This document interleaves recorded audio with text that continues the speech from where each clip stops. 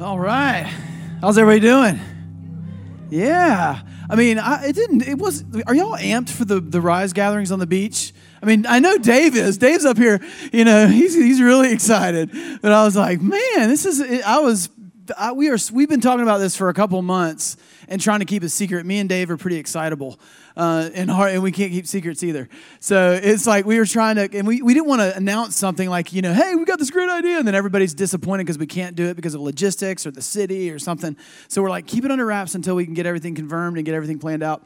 And so we've been waiting, but what an amazing idea. As we're talking about in our series, if you haven't been with us, we've been in this series, Reverb, and the idea is that, as we share our faith, as we go out into the world, into our neighborhoods and across the globe, in fact, I think we have one of our global missionaries from Honduras here. Carter Jackson is here. Hey, give him a hand. He's home. He's headed back. Recently engaged. Congratulations. And look at that. You have one, and then all of a sudden, just with a ring, 2 missionaries. Bang, bang. It happens like that.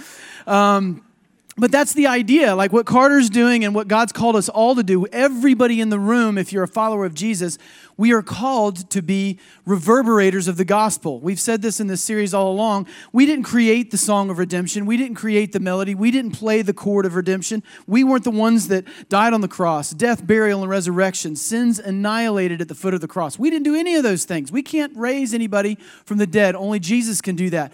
But 2 Corinthians chapter 5, we get to reverberate that truth. God has given us that grace and mercy and love, and now we have the privilege of carrying it. And that's exactly what's been happening century over century over century over century across geography since the cross of Jesus Christ, since his death, burial, and resurrection, on the praises and on the voices and on the lives of people. Fallen and broken people, in fact, like you and me, have been carrying this message, carrying this good news, carrying the real life Holy Spirit inside of them and pushing it outward, reverberating it to people. That's been the whole idea. And we've talked in the first 4 weeks, like this idea of it's not just how do I get in a conversation with somebody about Jesus in this time of 2020 where it's really awkward, you got the religious right, you got all this weird stuff attached to Christianity.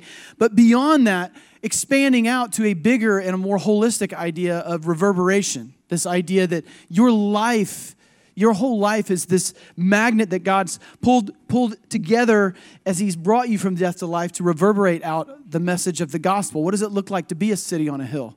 That they would see our lives, that they would see our freedom and our hope. Not that we're better than anybody else up on the hill, but that we are anchored to Jesus. And our eyes are fixed on something different, that in difficult circumstances, we live life differently.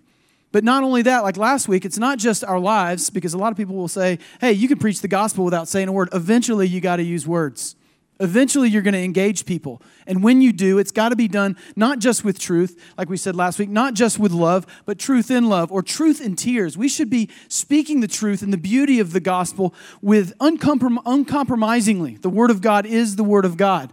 But in the midst of that, we do it with tears. As Jesus came with compassion, he never sacrificed truth, but he also never sacrificed the way that he met people in the margins and he was compassionate with people. We go with that balance. So now is the make it or break it day.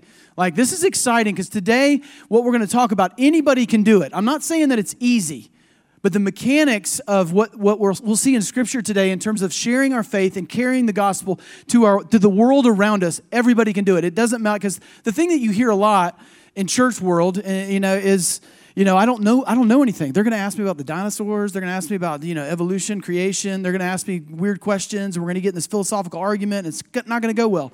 What we're talking about today takes all of that off the table. It's the starting ground that I think we have to get to first. I think we jump to that, conversation about, the age of the earth before. That's just not in the mix or in the framework yet.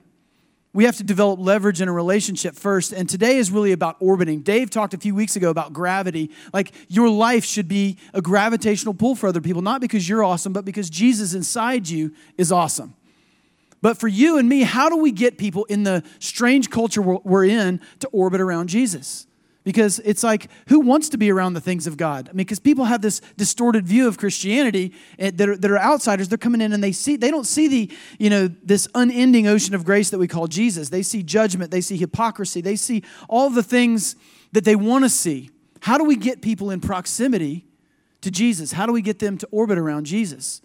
I mean, that is step one. I mean, we always try to figure out, what do we do? You know, how do we share our faith? Getting people in proximity to Jesus. Antley Fowler, who was my pastor before I came and planted this church, he sent me here, probably to get rid of me. Get out of here. No, we really good friends. And when I saw the beautiful nature of how River City was planted, and it had all these, just the diversity of somebody that had been a Christian 1 minute to somebody who had been a Christian for 40 years, somebody that was from this denominational, just all different denominations, all different backgrounds, people sitting there that had no idea, deer in the headlights, didn't believe in Jesus. I said, what are you, like, what's going on here and how did this happen? Because this looks amazing and it looks like something that we should all be doing as we're leading churches. He said, as a young life leader and as a pastor, God's always called me to this simplicity because he was always self-deprecating. He's like, I don't know a whole lot. He goes, but I can get people to orbit around Jesus. And my job as a pastor is starting with step one, getting our people to do this and getting people in the proximity with other people that love Jesus, who have the light of Christ in them. Because, man, that is a good start in bringing somebody and re-imaging the broken image that people have of what it means to be a follower of Christ, is getting people to orbit around Jesus. And I started thinking about, okay, what does that look like for you and me? It made me immediately think of my mom, like this idea of like this kind of pandemic or epidemic of people, like not the disease pandemic that we're thinking about, but like when something just grows, like all of a sudden one person's orbiting around something and then other people are. I'm a science guy. I could get into all kinds of illustrations here in a minute, but I'm not. But what does it look like to get a lot of people around? And my mom, I've made fun of, and I apologize, but like I've like people that are very into like granola, no processed sugar in your house because you don't love your children. And I'm kidding. I know you love your children. That's why you don't give them that trash. But give them a popsicle every once in a while if you really love them. But I have some grounding there. Like I make fun, and people have been mad at me, and I've had to spam block you. But I grew up in that household. My mom, that was my mom. Like dry wheat toast and fresh squeezed orange juice and a hard-boiled egg every day for breakfast. I never had sugared cereal. I mean, it was like granola. If you want to sweeten it, it was wheat germ. I would go to friends' houses that I didn't even like just because they had Lucky Charms over there. I mean, that was the way that and then one day my mom, who's a classic boys mom, like she was so good at being a boys mom. She was like, I want our house to be the refuge. I want our house to be where all the other dudes come, where all your friends come, where all your people come. I don't want y'all to just scatter and go everywhere else. Like, she was mother hen. She wanted to bring them all in. She's like, I want to take care of them. I want them here. So one day, and this all kind of happened all of a sudden. I think it was my sophomore year in high school. We had a swimming pool, which people orbit around swimming pools as well, especially in Florida and Tallahassee, which is like a wet sock with humidity. I had friends that would come over, but I invited one or two friends over. And then one day, my mom, after we got done swimming, when you're done swimming, you're like, man, I could eat anything right now. And she came out with like this tray of hot dogs. I mean, you talk about, granola mom with hot dogs. That just doesn't happen. Like this tray of hot dogs individually wrapped in tin foil, steamed inside the bun, like magic for a kid. Like, this is amazing. God exists. It's amazing. And I couldn't believe it as my mom. And there was Kool-Aid on the tray. And do anybody remember soft batch cookies? They set you free. I mean, Jesus comes right when you eat it. It's amazing. And all of a sudden, it was like everybody found out. You go to the Harmon's house, you go swimming. Miss Harmon's going to come out with this tray of magic that is just going to blow you away. And it was like one or two friends. I didn't even have to. At one point, I had to just stop inviting people. Because my mom's like, I don't know that we're going to have a miracle literally is going to happen for us to multiply some food if people keep coming over. And when I was a senior in high school, we were doing 2-a-day football practices. I didn't invite anybody to my house. I had one guy. I said, hey, let's go swimming and then go take a nap between practices. And half the football team came. I mean, it was crazy. I mean, it was nuts. And I say that to say there's something to that. Like when we look at the landscape of Scripture, something that you see in how people begin to orbit around other people is hospitality. And that doesn't sound like this, groundbreaking biblical thing, but like when we're thinking about how does this begin? Okay, we've taken this reverb of our lives, the way that we operate in the world certainly can reverberate, but when we want to really engage people actively, when we're actually taking, like 2 Corinthians 5 says, the ministry of reconciliation out into the world, how do we begin? This idea of orbit, getting people to orbit, and hospitality actually might have something to say to you and me. Because years ago, like evangelism, and if you've been in church for a while, grew up in church, I mean, there was the evangelism explosion. Anybody? I'm older. And that was, there was the door-to-door stuff. There was the beach. There was the tracts. People would go door-to-door, and they'd hand you a tract, and they'd say, flip it over, say this prayer. And they would say the prayer, I am a sinner. And they would go through the whole thing, and they didn't even know what they're saying. And then you're like marking your book, I got another one saved, and you would go to the next house. I mean, that is not, there is nothing good about that, because you're telling somebody a lie. Like, your life's been transformed. And they're like, I read a sheet of paper. So we kind of flushed that down the toilet in the late 90s and the early 2000s. But we never replaced it with anything. Like, all of a sudden now it's like, bring your friend, bring your people to church, in relational evangelism out in the world, but nobody's really telling anybody how to do it. They're like, it kind of leans on the church a little bit. Like, Derek, I brought my atheist friend today. Are you on your game? Did you make you another cup of coffee? You got any? Yeah, you better be. Is it who's speaking today? Is it not? What's going on right today? I got people in here, and don't make it weird. If worship goes long, can you intervene? If somebody's doing something weird up front in worship, and my friends, he's not going to understand. We don't. That's not the vibe that we are running with in the church. The evangelism doesn't sit in the pastor's bucket. I'm like you, with me and my family, trying to figure out what it looks like to live out my faith outside these walls. What does it look like for me to be a missionary in my neighborhood and around the globe? What does it look like for me to carry this beautiful thing that we have, this gift, the light of Christ to the world? And hospitality may have something to say about that as we look at it in Scripture. David Mathis says this before we jump into Hebrews chapter 13, which if you got your Bible, that's where we'll be launching today. He says, in a progressively post-Christian society, the importance of hospitality as an evangelistic asset is growing rapidly. We're certainly in a post-Christian society, wouldn't you say? He's saying, this may be it. He says, increasingly, the most strategic turf which to engage the unbelieving with the good news of Jesus may be the turf of our own homes. And I read that. It was actually 3 weeks ago, and it just started me on this thing, like trying to understand hospitality. When you think of hospitality, you're like, Martha Stewart, yay, we got to, bake cookies with things. But hospitality from a biblical sense is completely different. And as you study hospitality, when we see it in the New Testament, in the Koine Greek, listen to this. This is what it means. The word for hospitality is philoxenia or philoxenia, which it's kind of the root word, like when you, like Philadelphia, the city of brotherly love, that's Philadelphia. That's love of the people that I know, my brothers and sisters, that's that. Philoxenia is love of the stranger or love of the outsider. It literally means love for outsiders, hospitality. Now, that blows my mind. I know you're like, hey, get to it. I got to figure out what you're talking about.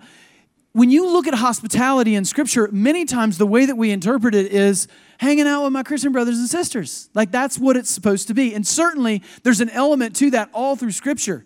We should get together. We should do communion together. We should break bread together. We should hang out in our city groups together. We should come together for church. We should never forsake meeting together. But when it comes to hospitality, the way that we see it in Scripture, this word actually means love of the outsider. No more stranger danger. Like, we're in that weird culture where it's like, don't talk to strangers. I mean, when you're 5, you probably shouldn't, but we're no longer 5. We should be inviting the outsider in. And we see this over and over. In Hebrews 13, you see it right here. It says, let brotherly love continue. As the author is instructing the church and instructing you and me. He says, let brotherly love continue. So we should be engaging the people around us with love, but also do not neglect to show hospitality to strangers. For thereby some have entertained angels unawares. I mean, I don't know, that just sounds crazy to me. Like, don't neglect, like it's got all of it in there, the hospitality word and strangers. So it's like, I'm going to make sure you understand this. And what the author's actually referring to is something that's in the Old Testament, like the reference to Genesis and the 3 strangers that roll in. If you don't know the story, Moses is getting along in years. They're wondering, what's going to happen with him and his wife. She can have a baby. God had promised. They're going to be this, father of many nations, and all this stuff's going to happen. And these 3 strangers come in. They're very hospitable to him. He's like, get the bread, honey. You got to get in here. They are hospitable, and they find out these are angels. These are servants of the Lord, actually from heaven, and entertaining the Lord himself. But the idea here is do not neglect to show hospitality to strangers. And this is a theme all throughout Scripture, not just the New Testament, but the Old Testament. All throughout Scripture, God leans towards his people and says, you should be hospitable to the foreigner. You should be hospitable to the outsider. Just ancient cultures in general, it was a huge value to have hospitable people because there wasn't hotels. You had to know people that had space and that you could go hang out because people really didn't know. It's not like today where you know somebody in Colorado, you know somebody in California, you know somebody in New York. Back then, it was like you knew the people that lived near you. There was no other way to know unless you were willing to get on the danger, and it was dangerous back then to travel because you didn't know people, you couldn't trust people, didn't have the police for it, you didn't have the stuff we got. And so traveling was dangerous. So when you did travel, hospitality, knowing somebody that was hospitable was beneficial to the stranger. And there would be this whole process, this whole thing. And it wasn't like kind of low key. There was a 4-part process in the ancient world to that whole thing. Inviting somebody, greeting somebody once they come over, then providing for them, not just giving them a granola bar and booting them out, but like, we're going to feast. We're going to blow your socks off as we serve you and then send you off with love. That was the idea of the hospitality in the ancient world. So this has been around for a long time. But it changes. Think about it. If we're thinking about hospitality and we're opening up the idea that this isn't just hanging out with my homies, hanging out with I'm a small front porch person. I only have the capacity for a few people, and these are my friends, and I can't really stretch beyond these walls. This idea of hospitality, which is not really just a good idea, but it's really a command that we see throughout Scripture, is the idea of inviting people into your home that you wouldn't likely invite. Like not just people that have the same affinities that you, but people that are outside your normal reference of invitation, but people that might be in your proximity. And it's all over Scripture. It changes. Think about this. We've read this verse before, Romans 12:12. Rejoice in hope, be patient in tribulation, be constant in prayer. We've been singing and praying for these things in the church. Contribute to the needs of the saints. We should contribute to each other's needs. We should take care of the missionaries. We should support the people in our church. We should do those things and seek to show hospitality. When I saw that, I used to always think we should give them things, the people that we know, the people in the church, and we should have them over for dinner. Like our church people, dinner on the grounds, Let's hang out with them. Let's get people together after church. We're going to go to V Pizza. We're going to bring all our church people there, and we're going to hang out with church people. But the word doesn't mean that. It literally is bring the alien, the stranger, the non-citizen into your world, get them in orbit around other people that can show them the light of Christ that is in you. It's what the word means. I go and I keep going. 1 Timothy, the qualifications for the shepherds and the leaders of the church, the people that are leading the church. God puts it in here purposefully. I read this and you always skip by it. You always think about the ones like an overseer must be above reproach, husband of one wife. Or like these all make sense. He should be a sober guy. He should be self-controlled. He should be respectable. If he's not respectable, he shouldn't be an elder. Hospitable. We don't think about that much when we're thinking about elders. Like that guy's great.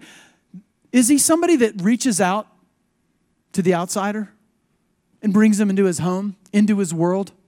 I mean, I could say that, honestly, when I look at our church and I look at our elders, we do have those type of elders. I mean, you look, Darren Vinger, he's got people orbiting in his world constantly. One of the most hospitable people on the planet. Dan Cooter, same thing. Always out in the midst of it. The McFerrins, the Berries, they are orbit hospitality people. I'm thankful. When I look at these, I'm like, ooh, we're going to have to fire an elder? No, they're pretty good. I like them. They're not too bad. These well thought of by outsiders, it says in 1 Timothy. So what does that mean for you and me? Let's get into some practical stuff and then we'll get out of here. This is like easy stuff, but it's wrong word. Simple stuff, but not easy, right? This is simple, this idea. Hospitality. Invite people over, treat people well. So these points will be simple, but not easy. 1, engage people. This is a no-brainer, so we're not going to spend too long here, but I want to kind of give you an idea. Like Matthew 28, go therefore, make disciples of all nations, baptizing them in the name of the Father, Son, and the Holy Spirit. We're not going to be able to do that unless we go out and we engage people. It just ain't going to happen. We've got to be in contact with people. That's what Jesus did. He engaged people. He was on the ground with the people in the margins, the sick, the poor, the sinner, the prostitute, the tax collector, the people that were not at all like Jesus. Jesus was sinless. He hung out with sinners, people in the margin. He engaged people. What? For the purpose of leading them, going after the one. The 99 righteous people, hey, They look like they think they look like they should look. And I'm going to go here and I'm going to pull in the outsider. It's what Jesus did. Story of the woman at the well. You can look at it over and over again. C.S. Lewis says this. I love this quote because it makes me think of viewing human beings differently, not viewing them as the project that you like, I went to the door and I gave them the tract, they signed the thing, and now they're a Christian. But looking at people like humans. Like, these are people. These are people. And C.S. Lewis says it this way. He says, you've never met a mere mortal. He's saying you've never met anybody that's not eternal. Depends on, where they're going to end up or what their eternity looks like depends. But you've never met a mere mortal. You've never met a human not created to image your God. That is mind-blowing because you look at certain people like, I don't even want to be around them. They were created by and for God, Colossians 1. To be image bearers. Listen what he says. He says, how can we seek not to care about and take care and take an interest in those we run across? Just be interested in people. There was a guy in the early days when I was on staff at River City Church. I asked Antley this question, who was the pastor there. I said, hypothetical, if you were going to take somebody, and I'm not going to name a bunch of names, but if you're going to take one person off the staff, we had a decent-sized staff at the time, and you had to plant a church and take them, and you can't pick me because I know you would, but take them with you to go plant, and who would it be? And he said it would be this guy. And he pointed to a 19 to 20-year-old guy that was on staff, long blonde hair, he's a drummer from Central London, goofball kid. But what's interesting is me and whoever else was standing around at the time nodded their head and said, yeah, I probably would too. And the reason is this guy, I don't know what it was about him. He wasn't the most knowledgeable theologically. He couldn't go through the EEs of evangelism, the 4 spiritual laws. But this joker knew how to get people into orbit. And he did it not because he had a mission of projects. I need to notch my belt, but he really cared about people. And I remember my early days at that church before I was even on staff, I would ask people, say, hey, man, how'd you end up here at River City Church? They'd say, man, I met this guy, his long blonde hair, he's a drummer here, I think. And it wasn't he invited me to church, it was we became friends. And I'm telling you, I'd go to somebody else, they say, hey, I was at dinner the other night, and we started talking to this other guy and this other guy. This one guy, he had blonde hair, he was so nice, and his name is there, we became friends. I was at a bar the other night. I was hanging out with a couple of people at O Brothers downtown in Riverside, and I started hanging out with this guy, and we both play music. He's got long blonde hair. He's like 20 years old. He plays drums really good. But it was like over half the people in the church, and I kid you not, the reason that they were there and had become a part of the family there at River City Church was this one guy, 19, 20 years old. Knucklehead. I loved him. He worked with me. He was one of the guys that worked in my ministry. I was in student ministry, college ministry, and he was amazing to have. Just powerful, but it was simple what he did. He was a machine. He engaged people. But listen to this. I'll just tell you something about him. This is what's crazy. When he gave his testimony one time at River City and at our college ministry, when he was growing up, highly introverted, he had Asperger's. Like he was on the spectrum, and he said, when I was growing up, I was very scared of people. I didn't even want to engage with my mom and dad. I walked behind them like 15 yards. I didn't engage with people. I did my own thing. I was in my own world, kind of had my own stuff that I cared about and didn't really care about people, and really that wasn't my thing. And he said, something happened with me spiritually and with God that changed everything. And I had an amazing, thoughtful therapist that worked with me and said, hey, since these aren't built in, you're brilliant on this stuff. You never need to work on this stuff. But since this isn't natural for you, you can do this mechanically. Like, you can engage people and take interest in people and love people and treat people like humans, and instead of, kind of be in the self-centered world you are, you can do that. You can actually do that with effort. That even though you're not natural at it. And he said, so I just started doing that. And he goes, then I realized I was better than the extroverts at it. And I say that because I think sometimes we put ourselves in a personality type. And if you look at it, I could never be this guy. I could never be the blonde-haired British guy that's amazing. He's amazing, plays drums. There's reason people... He would tell you, I'm the last person that would do this. I do it because I practice it. I practice it. And I just think, man, what an encouragement for the church, for us to find ourselves in that place of practicing and allowing the Holy Spirit to change something inside our heart and the way that we do things. It will change things for us. So, easy one, engage people. Or, again, simple one, not easy. Second one, invite people, and I put in parentheses, to dinner. Because I think that's such an important thing. That's so practical. And the holiness of meals in Scripture, if that's not obvious when you read the Bible, it's all over.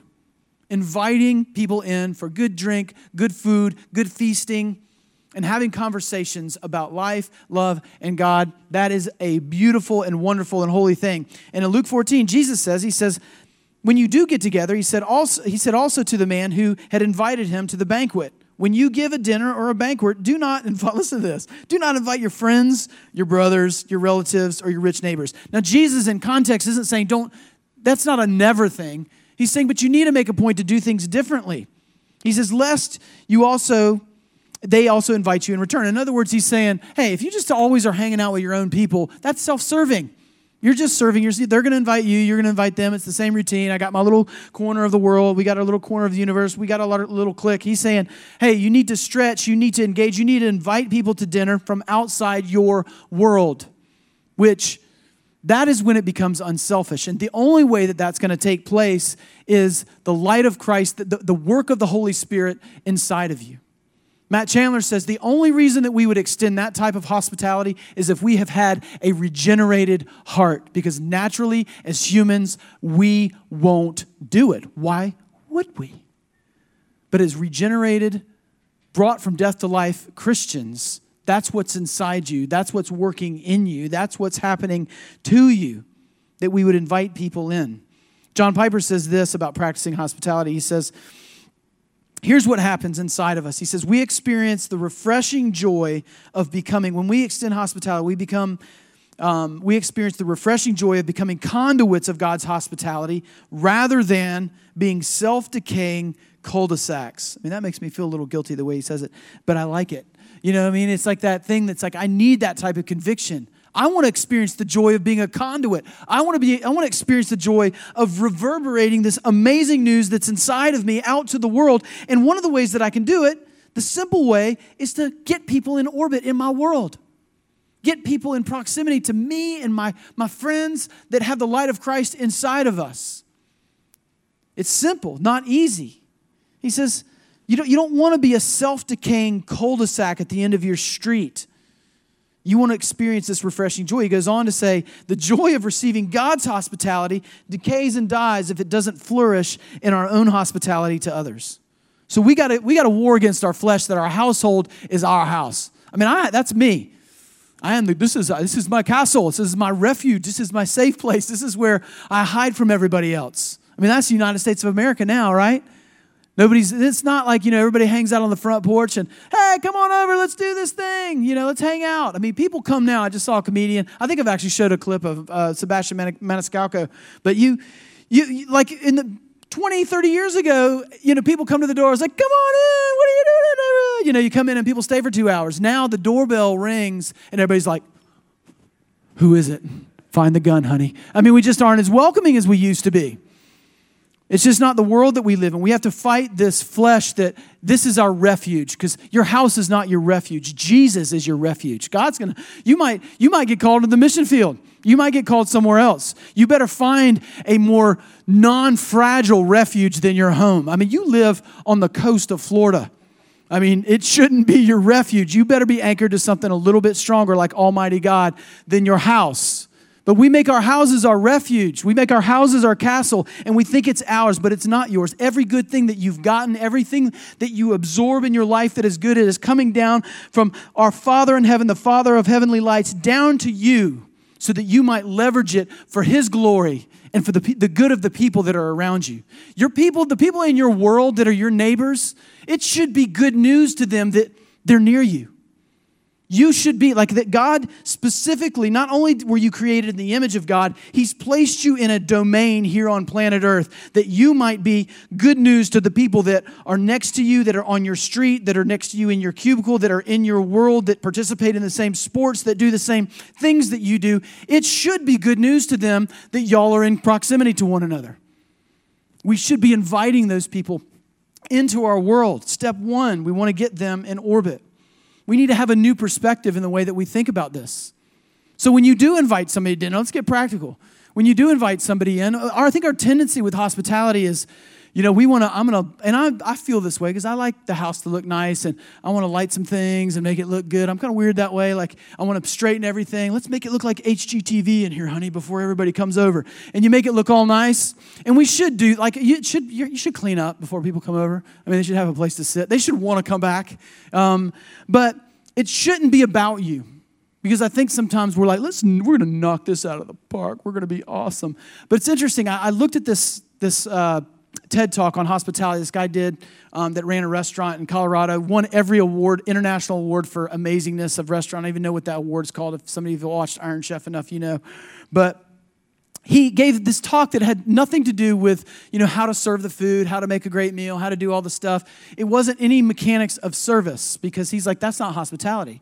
In fact, he divides those into two categories. I'll show you right here.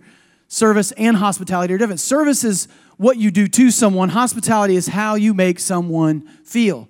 So he said it goes, how you serve the food from the left and the fact that you hit all the specials and pat yourself on the back and say, we did all the stuff right. He said that is not what hospitality is. Hospitality is, how did they feel when they came?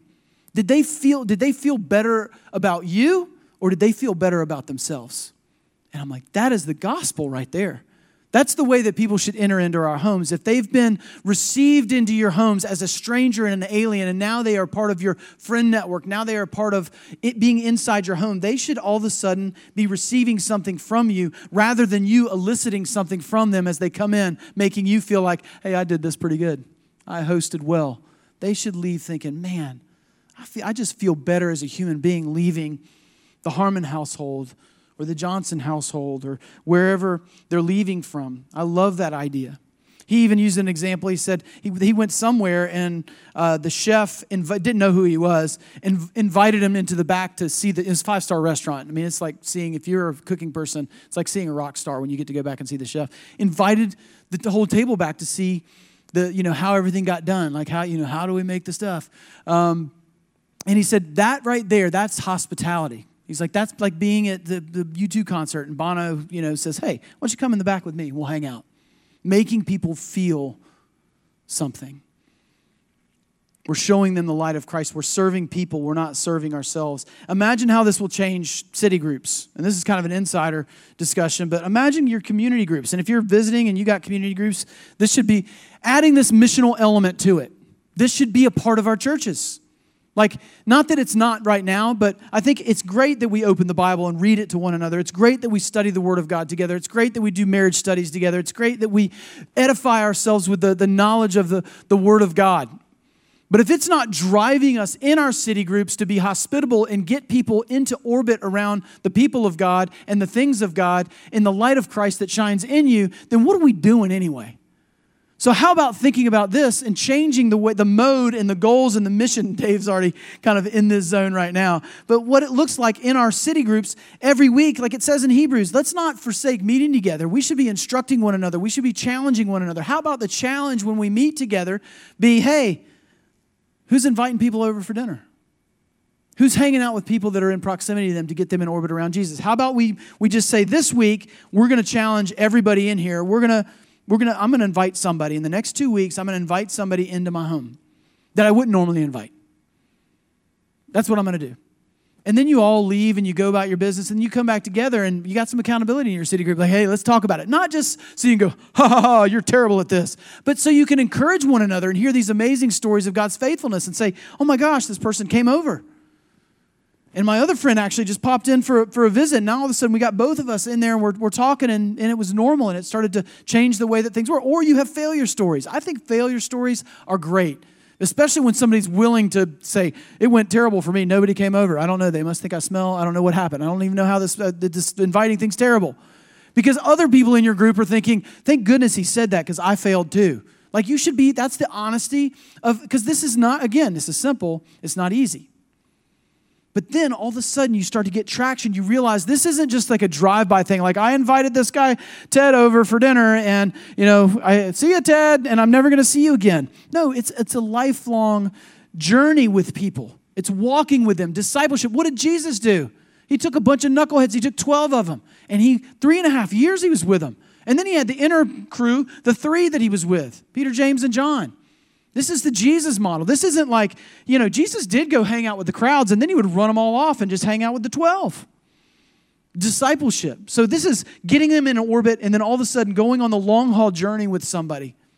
Not this, I need to get him to sign something. I need to get him to church so Derek can fix them. It's, I want to be in it with them, discipling them along the journey of seeing who Jesus is, just how amazing he is. That's what we're talking about. And city groups could be that way. Maybe you team up with people in your city group. Some of your city groups are going so well. Like I hear about it. Y'all are all friends. Like you all hang out. That's incredible. Not all the groups are like that. But if you do have a group like that and you all live in proximity, they're set up that way. It's like, hey, why don't we just take half of them and say, hey, you and you, hey, we can hang out. We all know the Carters over there. We can go hang out with the Carters. They don't know Jesus, and we know them. Our kids all play soccer together. We'll have dinner with them. That won't be weird. Let's do that. And then all of a sudden you're encouraging one another. It's part of the framework. Maybe you do it as a city group. Like we're going to throw a city group party. It's just going to have one of those fun slides in the front yard. There's no plan to open the Bible, talk about Jesus or anything. We're just going to work on orbit. We're just going to work on hospitality. We're going to have fun. And then all of a sudden you got people coming over and you're like, it's true, but they don't know. There is 15 people here that love Jesus and all my neighbors are here with them. We've got people orbiting and we got people with the light of Christ in them and they are all mingling together. They are all hanging out together for the singular purpose in my mind and their mind that they might wake up and find out the best news ever that Jesus saves and nothing else does and can change everything about their life. That is a game changer. Are you as excited as me? You don't look like it. I'm kidding, you do. It's just crazy to think about. Lastly, love the outsider. So engage people, invite people to dinner, and then love the outsider. So we've been talking about this, but what does it look like?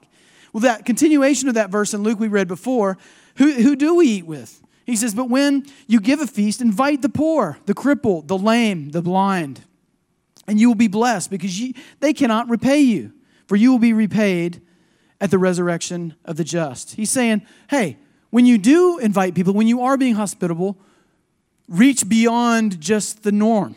Reach to the people because here's the reality for you and for me. People outside your world are desperate for Jesus. The enemy wants to lie to you and tell you nobody wants to be around anything that has to do with Jesus. We're in 2020. It's cancel culture. We don't want to be around anything like that.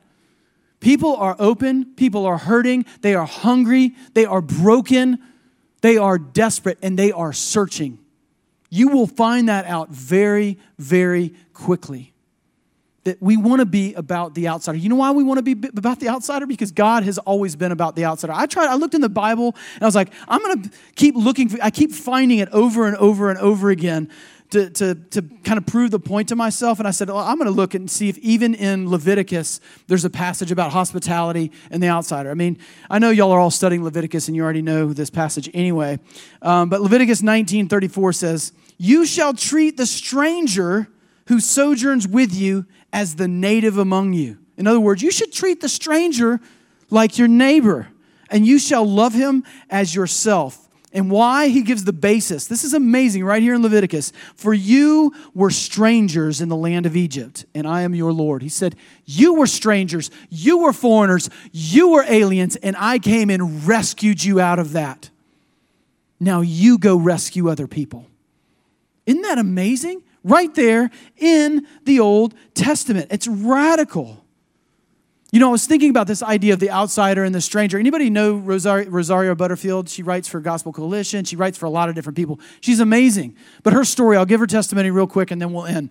But she was a professor at Syracuse. She, in queer theory, was her deal. She was probably the presiding voice in the LGBTQ community for years and years and years. Like, she was the one writing the articles in the New York Times, Wall Street Journal. Everybody knew who she was, multiple doctorates, absolutely brilliant and sweet and graceful human being. Like just amazing. And people were just like, we want to lean towards this lady because she knows what she's talking about. That was her jam. Now, obviously, you've got a lot of people that are getting, she would publish something or say something, and then you get a bunch of stuff from the religious right. You get a bunch of stuff coming in this direction. You get all of this. Like she would publish her works, and then they would write an article about it in the paper, and you'd get all these opinions from different directions. Well, she wrote this one article, cannot remember the title of it, but it was published in the New York Times, and everybody responded online, in the comments, kind of like they do today.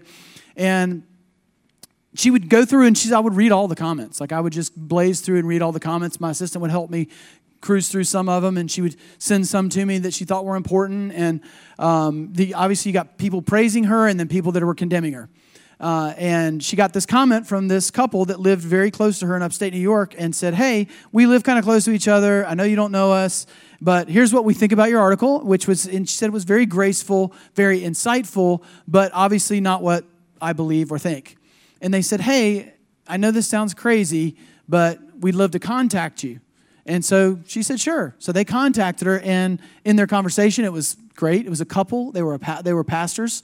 And she said, do you want to come hang out? You live very close to us. You want to have dinner with us? And Rosario Butterfield said, sure, I will. I'll bring my pad. This will be research time. I'll do some research on you. You seem different. I want to hear. Nobody else really invites me in to their world because I'm the person that does study on queer theory, LGBTQ community. That's just not, there's no ends for me in Christian community right now. And they said, yeah, you come over. We'll hang out. And she said, what I experienced when I went to their house was absolute off-the-chart love, grace, and mercy, and fun, good conversation. There was no, you need to give your life to Jesus like day one. There was none of that. There was this extension of their home and of the gospel that was happening, and she didn't even know it. And she said, it was great, and I left, and they said, hey, we should do this. We like each other, obviously. You like me, we like you, it's great. We should do this more often. So she said it became a regular thing, once a month, every couple of weeks. She would go hang out, take some notes, do some research, but they hung out, would have dinner. And Rosario Butterfield's testimony is not like overnight, I gave my life to Jesus, I started reading the Bible, and everything changed. But over a couple years, she said, it changed me from the inside out. Their hospitality revolutionized me. And I started opening up the Bible on my own. And I gave my life to Jesus. And everything didn't change right away. Like it is a messy and bumpy road. Talk about giving up and being on the wrong side of the fence in every community now that I've become a believer. I go to this conservative Presbyterian church with my new pastor friend and his wife. And my life changed, and it wasn't clean and neat and tidy, but I gave my life to Jesus and everything changed. And now she's married with kids, tours across the country speaking. She's incredible. All from hospitality. And this is what she says. She's her prayer for the church. She says, my prayer is for you and me here at Ocean City Church, that you let God use your home, your apartment, your dorm room, your front yard, your community gymnasium, or your garden for the purpose of making strangers into neighbors and neighbors into family. I love that.